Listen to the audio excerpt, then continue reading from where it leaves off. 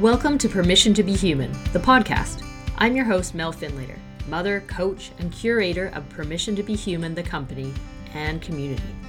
If you're a mom, know a mom, or want to be a mom, and you crave getting out in the world to make a difference, then you're in the right place. This is a space for moms like you to connect with yourself, your purpose, and your big, audacious dreams. Because when you feel your best, you can better you, your family, and the wider world. Let's do this.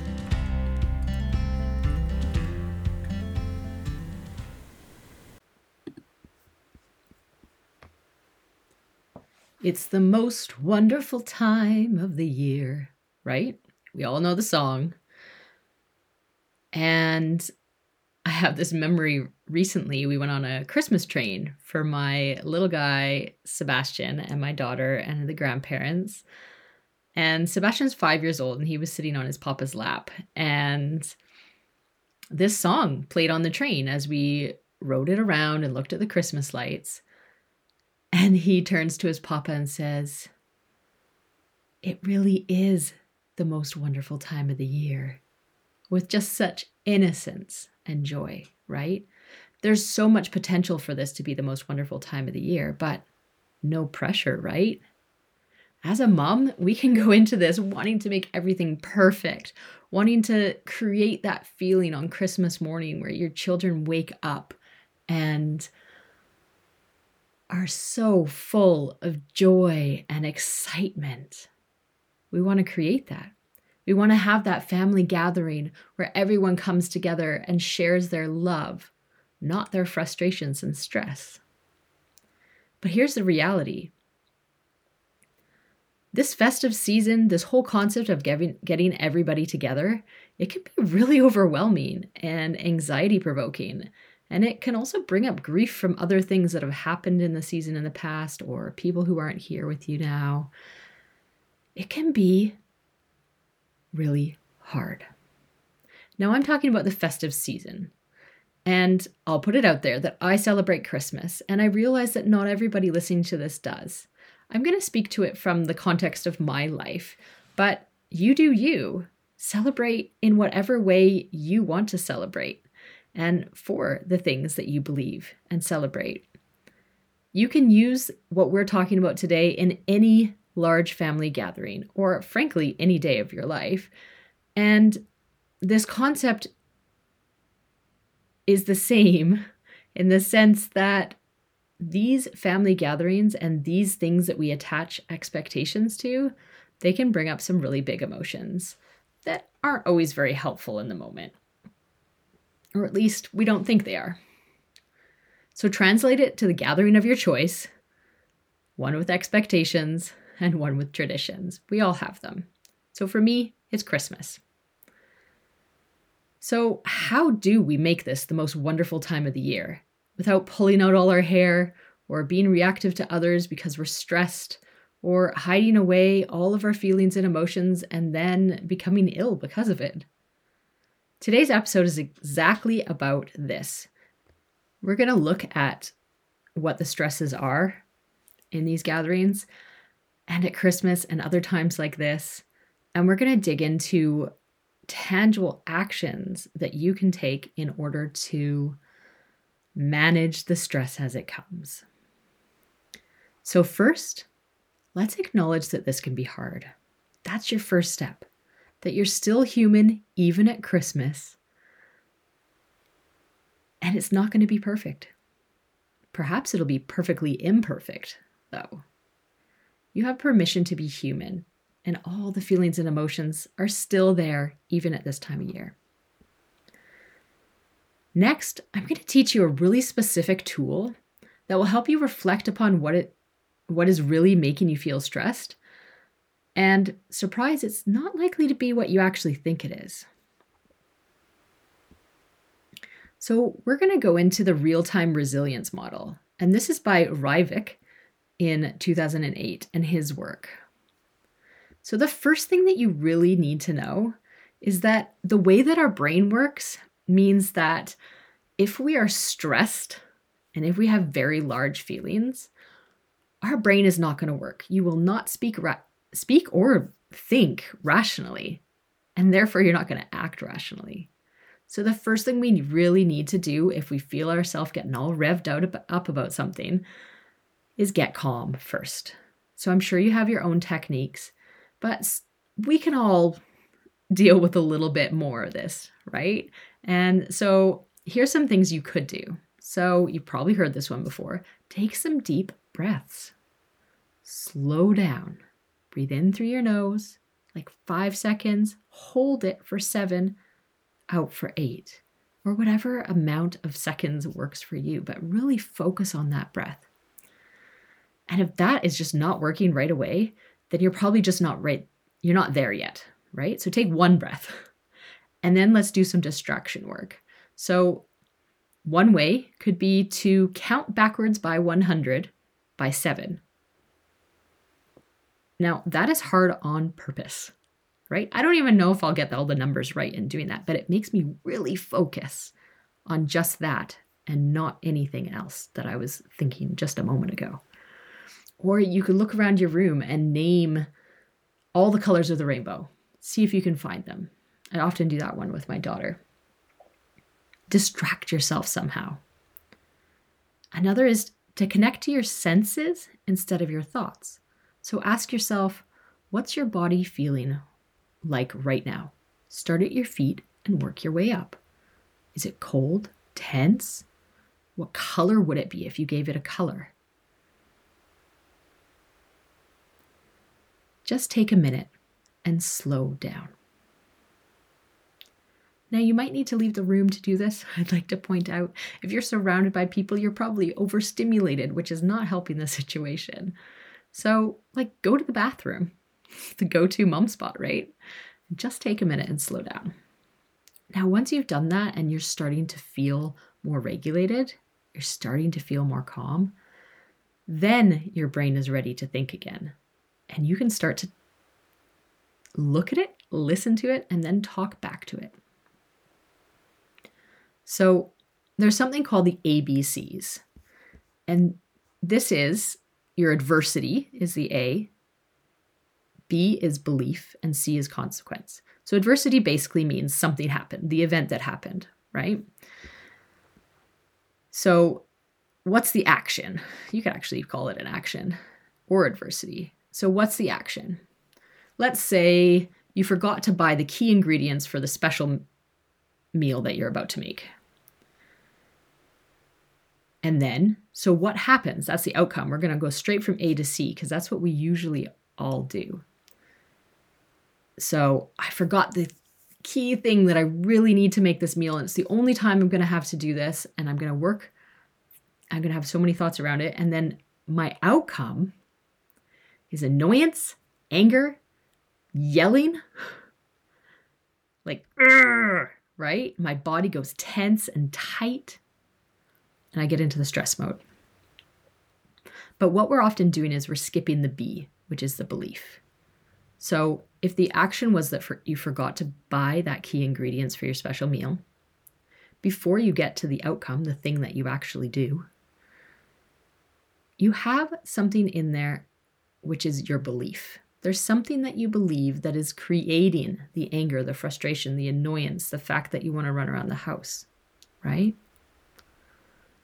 So check in on what are the beliefs that led to that outcome. And the best way to do that is to think through what are the thoughts that came into your mind as soon as this happened. I forgot the key ingredient to my special meal. And this works especially well when you are judging yourself or others. So there might be things that start with always or everything or never, or their judgments or their worst case scenario type thinking. So it might start with things like, I always forget something at the store. What is wrong with me? Or I'm such a bad mom. I can't even do this. Or I'll never get this right. I really wanted to be able to give this to my family and I'll never be able to, right? Or perhaps it's towards someone else. Like, I really wanted to get this right for Sunday, and my mom, because she always does this, that, or the other, right? Or that is so annoying. All of these are beliefs. Beliefs that are ingrained in your brain because you've thought them so many times before. And these are the clues to your beliefs that are underlying this reaction or outcome. If there wasn't a belief, your reaction, your outcome, wouldn't be as strong as it was. So you've gotten yourself calm. You can think through these ABCs. What was the thing that happened? What came out of it? What's your consequence or your outcome? And then, what was my inner chitter chatter? What's my belief? What am I actually saying? Check in with these thoughts. Think about the belief that it shows. And then it's time to talk back to yourself. Because here's the thing. Your mind chatter is way too mean. You would never speak to anybody else that way. So we got to change it, right? And this is how you do it. So you check in with those ABCs, and then you pick one of these phrases and finish it. So let's say my belief was, I always forget something at the store. I always get it wrong. So I could talk back to myself by saying, that's not true because I got groceries for dinner last week and I didn't forget anything. Or another way of seeing this is that I get to be creative and look up a new recipe with the stuff that I already have. Or the most likely outcome is I can ask someone else to pick something up on the way by. And then I can cook with that. Right? So you're talking yourself down, essentially. Down from the ledge, per se, but up in terms of like talking to yourself nicely again. You're saying, no, those beliefs that you just said, they are not facts. You are not always forgetting something at the store. Right? So those 3 phrases are great ways to talk back. That's not true because. Another way of seeing this is, and the most likely outcome is, and I can. And the key thing is to really check in on your mind chatter. Again, you would never be that mean to somebody else. So let's practice talking back to yourself. And you've got a week before Christmas. Guaranteed, you have multiple times that you will be reactive to something. You will be stressed out about something between now and then. And so practice. It's a simple skill, but it takes so much practice. And it takes time to really develop. So when your beliefs end up saying, oh, I don't have time for this, or I tried but it didn't work, talk back to yourself again. That's not true because it takes time to develop this skill. Now, when I learned this, it, alongside other things, I learned it in my Applied Positive Psychology course, and it truly has shifted the way that I think, or the way that I react to the way that I think. Because we all do this, right? We all think something that is extreme to the situation at hand. And that is what's causing our stress. That's what causes mine, right? So this is an exact thing that you can do. This is an answer. If you can learn this skill, not only will your Christmas or your festive season or your family gathering go better, it might even happen the same, but you'll react better because you will be so much nicer to yourself and others. But the rest of your life will change if you can practice this one skill and get better at it. So I want to take this time to say Merry Christmas if you celebrate it. Happy winter season for those who don't. And all the other cultural celebrations that happen at this time of year, of which there are many. I hope they go well for you. I hope you get the time with your family and yourself. And I can't wait to check in with you in 2024. Thanks for listening.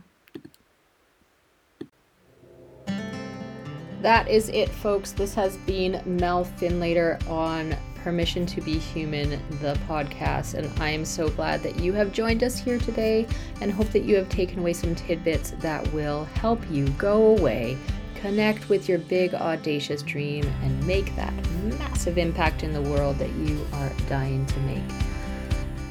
If you liked today's episode, please, please, please like it, share it. Think of one person that you think would also like it and send it on over to them. Let's get this out there and more moms feeling like themselves, inspired, dreaming big, and out there being them. Please do head on over to find me on Facebook with Permission to Be Human or Instagram, or you can even pop me an email and say hello at permissiontobehumanalways@gmail.com. Say hello and let me know that you listened. What did you like about it? I would love to hear. If you didn't like it, I don't really want to know. Just kidding. You can share that if you want. I would love to know, however, who you are. Let's connect. Let's find out what you want more of. Yes, this is a newer podcast, so I want to hear from you and I want to make it what would be useful to you. As always, remember that you have permission to dream big, permission to feel big, and permission to be you. You have complete and full permission to be human. For real, you do.